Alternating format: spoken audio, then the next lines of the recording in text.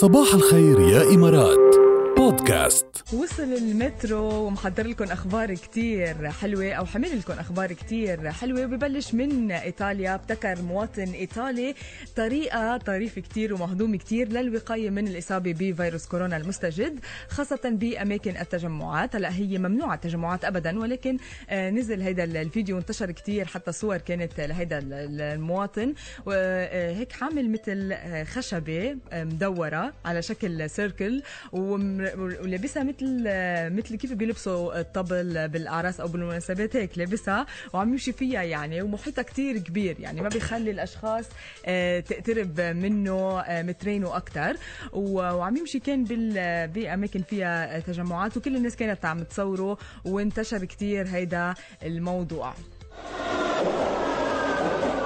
المحطة التالية.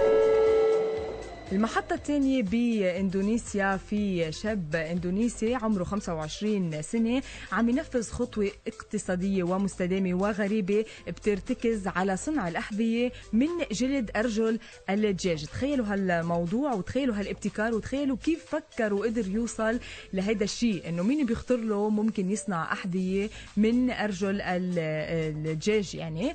وطبعا فيها تكلفة يعني منا هيني، مثلا كل جوز من الأحذية بيكلف بين 35 يعني في عندكم من 35 ل $140 حسب الكمية اللي حتطلع، يعني حسب قديش مكلفته جلود من أرجل الدجاج بتكلفوا هذا الشيء. وطبعا بياخد كتير وقت، عم يقول إنه بده 10 أيام يقدر يصنع الحذاء، وبياخد معه كتير وقت لأنه بيشتغلوا يدويا، وبيتم سلخ الجلد وبيرجعوا بيصبغوه وبيرجعوا بيحيكوه، يعني بده وقت كتير. شو بدك بهالشغلة؟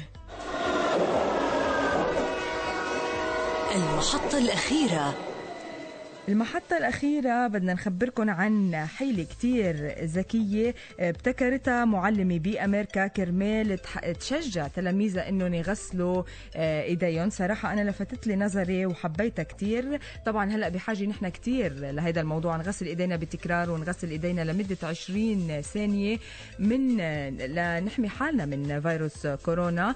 هيدي المعلمة قامت طبعت على أيدي الأولاد هيك بشكل طبعة مثل الطبعة اللي نستخدمها وكنا نستخدمها نحن وصغار على ايديهم، وقالت لهم انه بدكم تغسلوا ايديكم كل نهار كرمال تروح هيدي الطبعه، وقد ما فيكم تغسلوا وتطولوا بتروح الطبعه بشكل اسرع. شكلك الحبر اللي فيها او المواد اللي فيها كتير يعني كتير قويه، ما بتروح بسهوله، فصارت التلاميذ والطلاب بالمدرسه تغسل ايديها اكثر واكثر كرمال تروح الطبعه، وهيك بيصيروا يغسلوا مره واثنين وثلاثه كمان، لانه ما رح تروح من مره واحده. صراحه لفتت لي نظري هيدي، ونشرت الفيديو على الفيسبوك بشكل كتير كبير.